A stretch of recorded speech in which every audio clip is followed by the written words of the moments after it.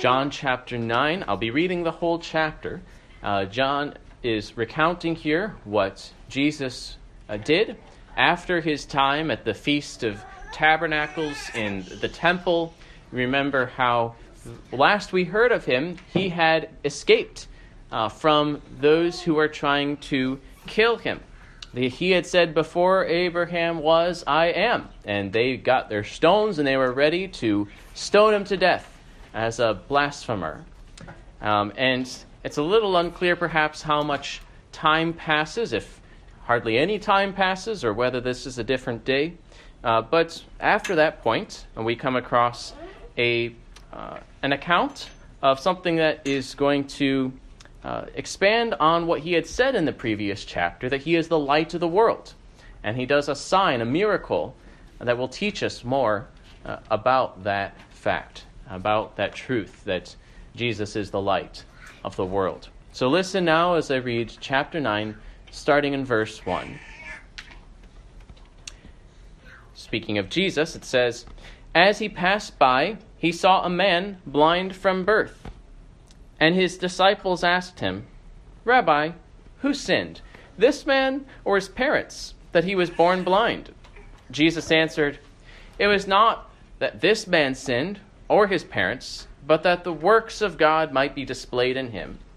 We must work the works of him who sent me while it is day. Night is coming when no one can work. As long as I am in the world, I am the light of the world.' Having said these things, he spit on the ground and made mud with the saliva. Then he anointed the man's eyes with the mud and said to him, 'Go, wash in the pool of Siloam,' which means sent. So he went and washed and came back seeing. The neighbors and those who had seen him before as a beggar were saying, 'Is this not the man who used to sit and beg?' Some said, 'It is he.' Others said, 'No, but he is like him.' He kept saying, 'I am the man.' So they said to him, 'Then how were your eyes opened?' He answered, 'The man called Jesus made mud and anointed my eyes and said to me, "Go to Siloam and wash." So I went and washed and received my sight.' They said to him, 'Where is he?' He said, 'I do not know.' They brought to the Pharisees the man who had formerly been blind. Now it was a Sabbath day when Jesus made the mud and opened his eyes. So the Pharisees again asked him how he had received his sight. And he said to them, 'He put mud on my eyes, and I washed, and I see.' Some of the Pharisees said, 'This man is not from God, for he does not keep the Sabbath.' But others said, 'How can a man who is a sinner do such signs?' And there was a division among them. So they said again to the blind man, 'What do you say about him, since he has opened your eyes?' He said, 'He is a prophet.' The Jews did not believe that he had been blind and had received his sight until they called the parents of the man who had received his sight and asked them, 'Is this your son, who you say was born blind? How then does he now see?' His parents answered, 'We know that this is our son, and that he was born blind. But how he now sees, we do not know, nor do we know who opened his eyes. Ask him. He is of age. He will speak for himself.' His parents said these things because they feared the Jews, for the Jews had already agreed that if anyone should confess Jesus to be Christ, he was to be put out of the synagogue. Therefore his parents said, 'He is of age. Ask him.' So for the second time they called the man who had been blind and said to him, 'Give glory to God. We know that this man is a sinner.' He answered, 'Whether he is a sinner, I do not know. One thing I do know, that though I was blind, now I see.' They said to him, 'What did he do to you? How did he open your eyes?' He answered them, 'I have told you already, and you would not listen. Why do you want to hear it again? Do you also want to become his disciples?' And they reviled him, saying, 'You are his disciple, but we are disciples of Moses. We know that God has spoken to Moses, but as for this man, we do not know where he comes from." The man answered, "Why, this is an amazing thing. You do not know where he comes from, and yet he opened my eyes. We know that God does not listen to sinners, but if anyone is a worshiper of God and does his will, God listens to him. Never since the world began has it been heard that anyone opened the eyes of a man born blind. If this man were not from God, he could do nothing." They answered him, "You are born in utter sin, and would you teach us?" And they cast him out. Jesus heard that they had cast him out, and having found him, he said, "Do you believe in the Son of Man?" He answered, "And who is he, sir, that I may believe in him?" Jesus said to him, "You have seen him, and it is he who is speaking to you." He said, "Lord, I believe." And he worshipped him.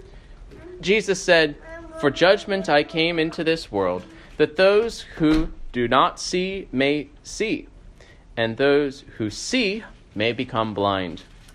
Some of the Pharisees near him heard these things and said to him, "Are we also blind?" Jesus said to them, "If you were blind, you would have no guilt. But now that you say, 'We see,' your guilt remains." This is the word of the Lord. Let us pray for God's blessing upon his word. Dear Father, we thank you for your word and delivering us good news of Jesus Christ, and for recording these things for our good. We thank you for sending your Son as the light of the world. And we pray now that you would enlighten our eyes and enable us to see and behold and embrace the truth. We pray this in Jesus' name. Amen.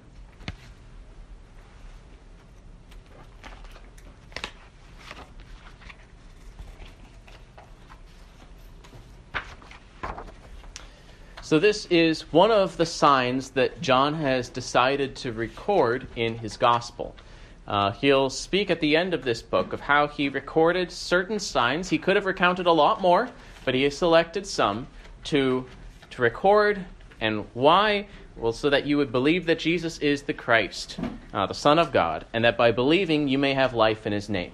This is the purpose of the signs, and that's why he wrote this sign. And it's a sign. It's both a miracle, but it's not just a miracle. It's a sign in that it teaches us. It's like a symbol, or it has significance beyond a mere expression of power. It teaches us. It is a demonstration of divine power, and that is pretty significant in the chapter. Who is he that he did such a thing? Could a sinner pull this off? This is something that we have never heard of before since the world began, as the man says. Who has healed a man born blind? And so, as they discuss, is this the work of a sinner, or is this the work of someone who is from God? Doesn't this show him to be from God? But it's also a vivid lesson on spiritual blindness. Who are the truly blind ones in this passage? Is it the man born blind, or is it those who said that they could see and yet just couldn't see? Is that what you're thinking? Yeah. There is the Pharisees, the Jews, the authorities, who are not getting it, are resisting even considering that Jesus might be the Christ. And it's evident by the end, it's made quite explicit, that they are the ones who see but become blind when they encounter Jesus Christ, just as the blind man who is literally blind could see, and could see in more ways than one. He saw literally, and he saw the truth. Jesus says, "You have seen me," and that has a double meaning, that he both saw Jesus and he really saw Jesus for who he was. "I believe," he said, and worshipped him. And so there is the man born blind and healed by Jesus, who was able to see the truth. And there were the Pharisees who were not physically blind, but they did not see the truth. As he had proclaimed, Jesus is the light of the world. He gives light to the world so that people may see. In other words, that they might have knowledge of salvation, knowledge of God, knowledge of sin, the conviction of sin, knowledge of the gospel. Whoever follows him will not walk in darkness, but will have the light of life. That kind of light. Eternal life. He enlightens the blind, but some reject the light and remain in darkness. Well, let's begin first with the discussion, Jesus and his disciples. Then we'll look at the healing, and then we'll look at the investigation, and then finally, Christ's reception of the outcast. First, then, the discussion. Jesus is passing by, and he sees the man born blind from birth, and he and his disciples discuss this. His disciples wonder, was it because of his sin or his parents' sin that he was born blind? Normally they probably would expect it's the man's fault that he's blind, that there would be a chastisement upon him, but this guy was born blind, so that seems odd. How would he be able to, his sin, be able to cause this blindness from birth?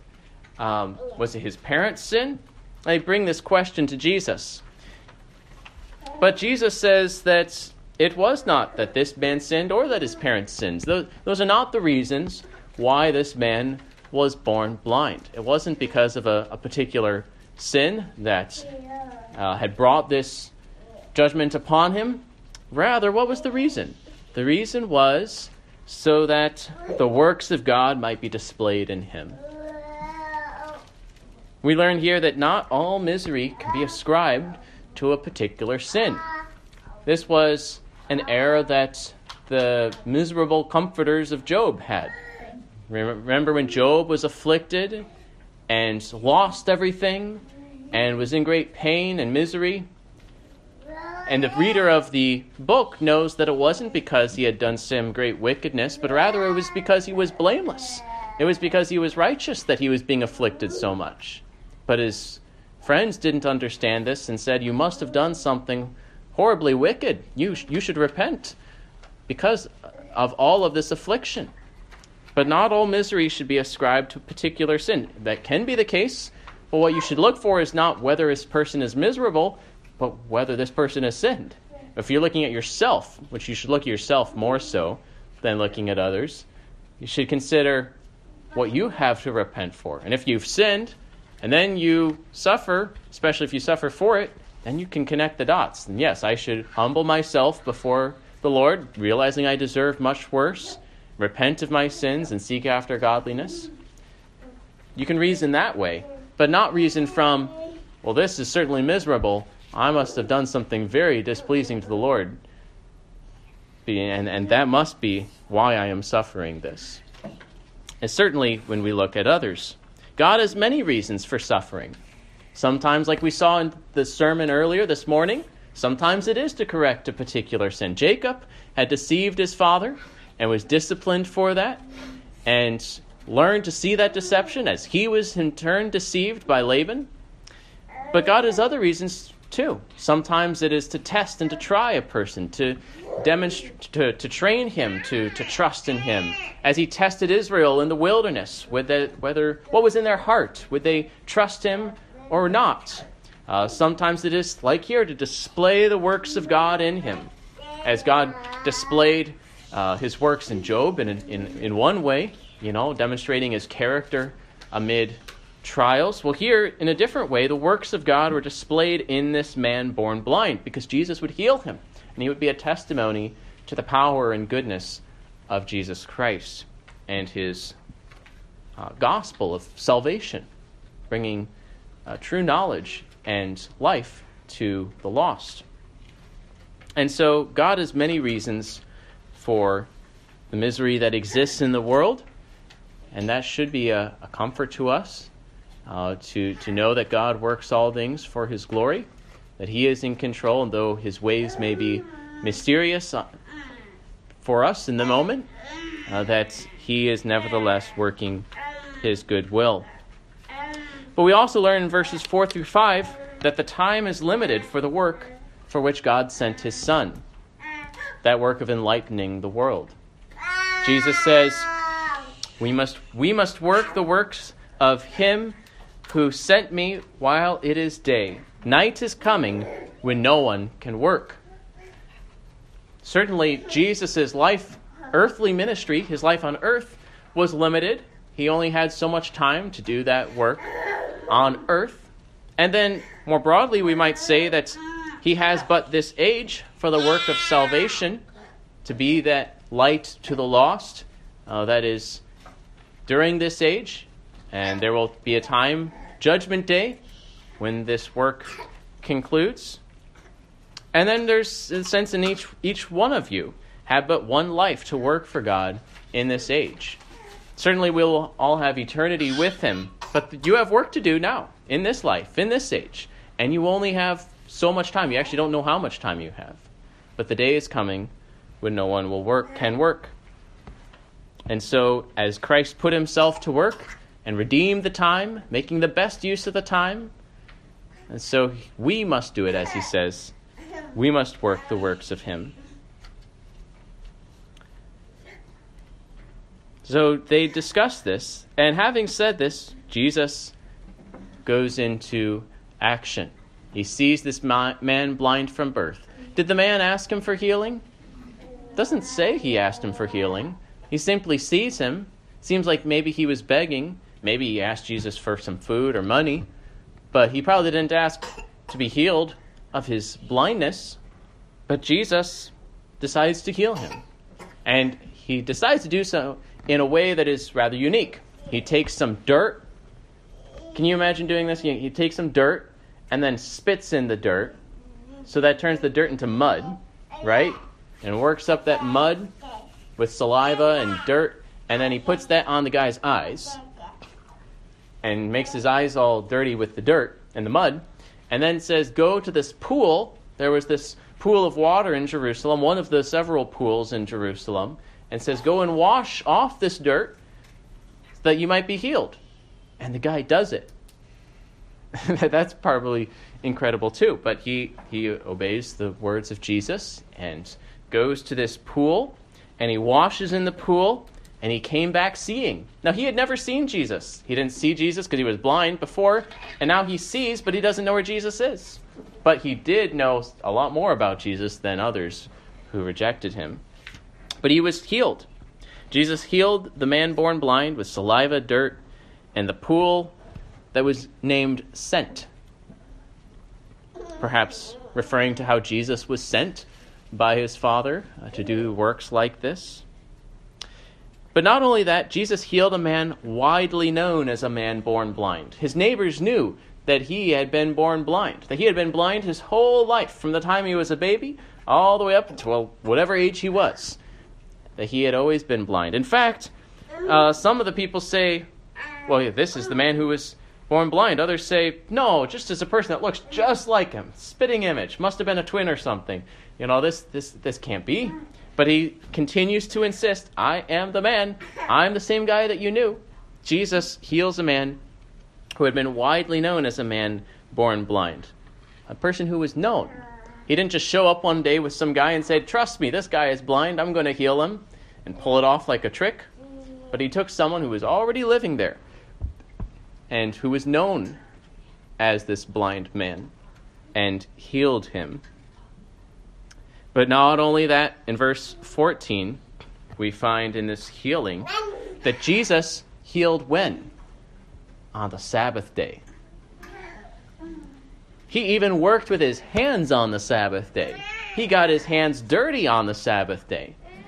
He took the dirt and he spit in it and he put it on the guy's eyes and he healed him all on the Sabbath day. Now this was appropriate to do, as we've seen before.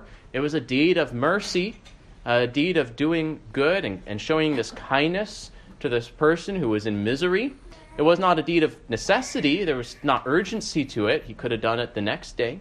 But it was a deed of mercy that was appropriate to show on a day in which God gives rest to his people. And Jesus was giving rest and healing to this man. But didn't Jesus know better? Didn't he know that he would get in trouble for healing on the Sabbath day? Didn't he know that this would cause offense, that those Pharisees would cause a controversy out of this? Why didn't he just not rock the boat and wait until the next day just for the sake of peace? But no, he goes ahead and he heals on the Sabbath day. He doesn't really care about their objections to it because he knows that it's right and it's a good thing to do and it fits with the works that his Father gave him to do. And so he goes ahead and does it. John Calvin comments on this fact, how he healed on the Sabbath day.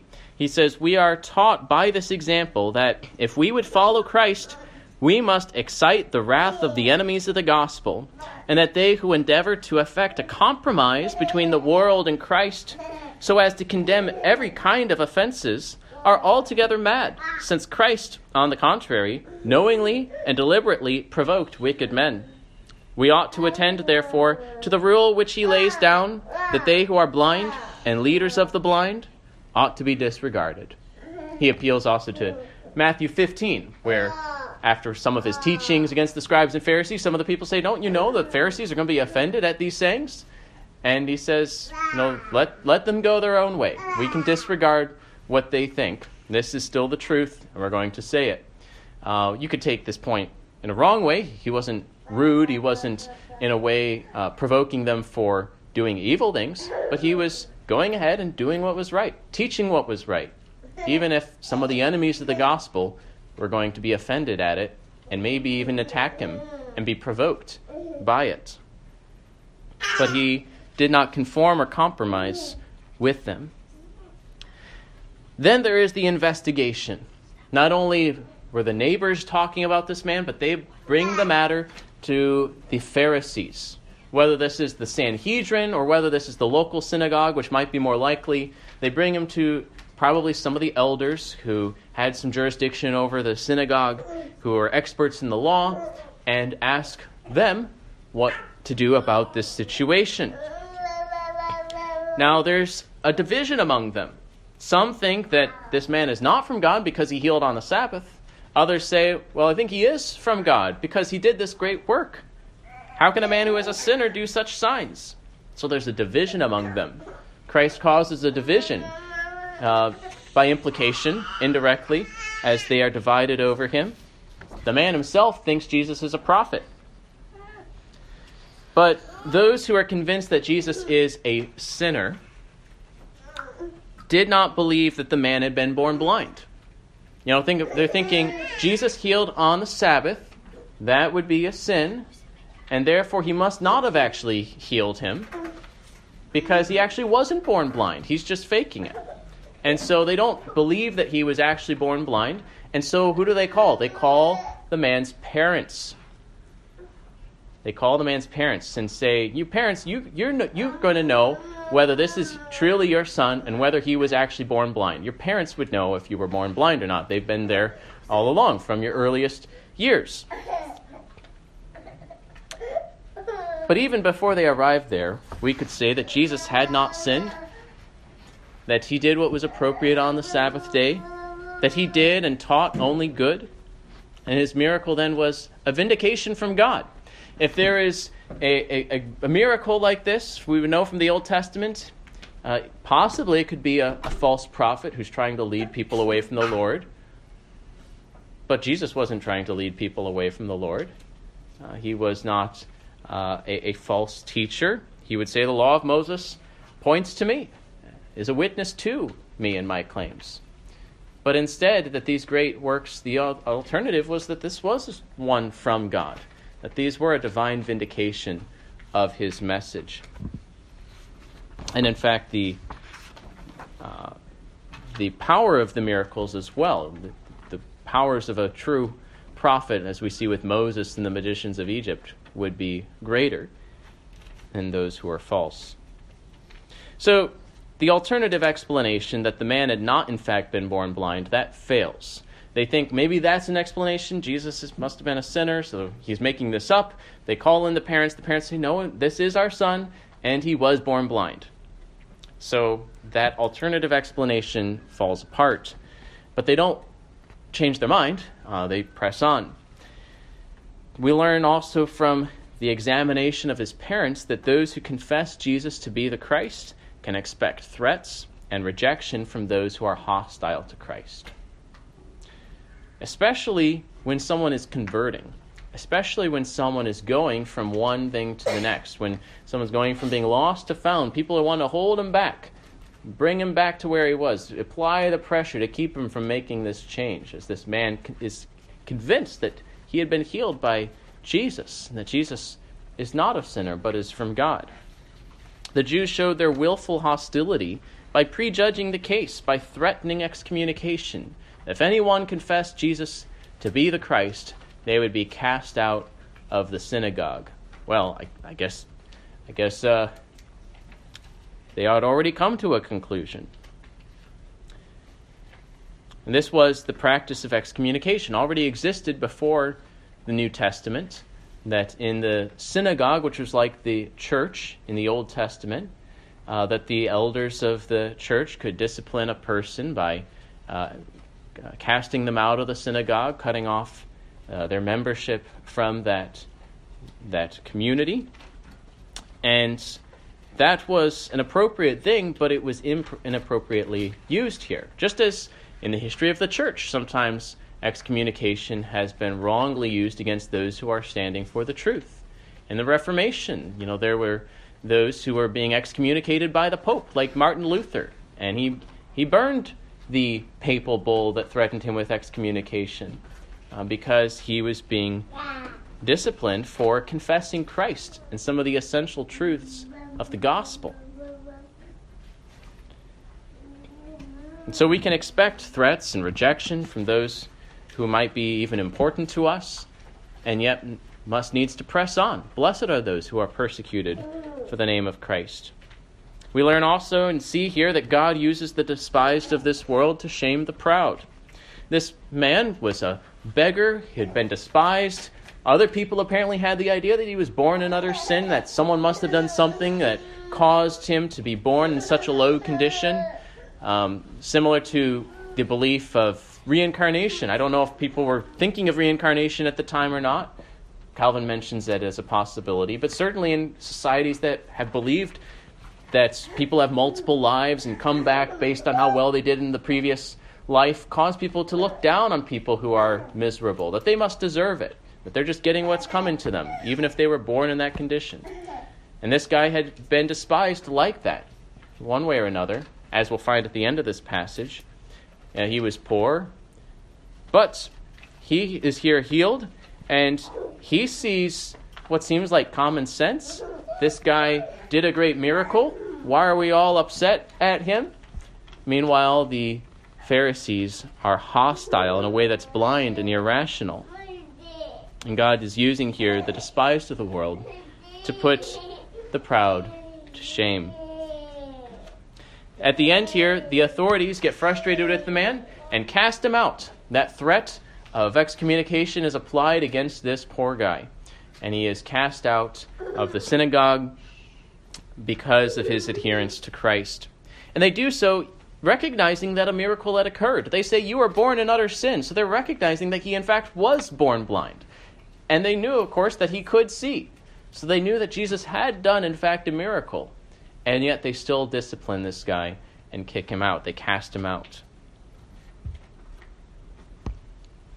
So those who receive light from Christ can suffer for it very soon. Rejection from those who are very important to them. But we must love Christ more than parents, more than our friends, more than anyone, and press on and adhere to him. But after he is cast out, we find the final scene, the reception of Christ of this man. The Jews, the Jewish leaders, had cast him out, but Jesus receives him in. How did Jesus receive him? How does Jesus receive people? How does Jesus receive people into his church? He received him through faith. Through faith. He asked, "Do you believe in the Son of Man? Do you believe in the Christ," in other words, being one of those messianic titles? The man wonders who this guy is. Who is the Son of Man? Who is he, that I may believe in him? And says, "It's me, the one who is talking to you." And he believes and he worships. And so Jesus will receive those who come to him. And he will by no means cast them out. As the people here had just cast him out, Jesus will receive him. Jesus will not cast them out, those who come to him. He will continue to uphold them and save them. And then Jesus explains the significance of this sign. He says, "For judgment I came into this world, that those who do not see may see, and those who see may become blind." Who was blind and could see? This man born blind, literally blind, but he had also been in need of salvation like everyone else. Jesus came to a world that was blind in sin, who needed the light of the gospel. And Jesus came as the light of the world that they might have the light of life. And he came to those, therefore, who were in need of salvation, and he gives them sight. But who are those who could see who become blind? Well, as the Pharisees ask him further, he makes this quite plain, that the Pharisees here were those who could see, in the sense that they said that we see, but they proved to be blind when they were faced with Jesus. Their hostility was provoked, and they became irrational and hostile as they rejected the light and clung to the darkness. And so, what do we make of this? We should remember that Jesus is the light of the world, that he gives us the true knowledge of salvation, of God, whom no man has seen, but the one who has seen him has seen the Father, and we see him by faith, the true knowledge through the gospel, that the one who follows him will not walk in darkness, but have the light of life. It is amazing grace, right? How sweet the sound that saved a wretch like me. I once was lost, but now am found. Was blind, but now I see. We should give thanks to Christ for giving you sight, for giving you the light of life. Then walk in the light in accord with his word, with the truth that he has revealed. Walk in the light. And then in this way, shine with that light amid the world, even if it be hostile to you, and bring that light to others, that they too may see. Night is coming when no man can work. Let us make the best use of the time, walking in wisdom towards outsiders, always ready to speak of the light of the world. Let us pray.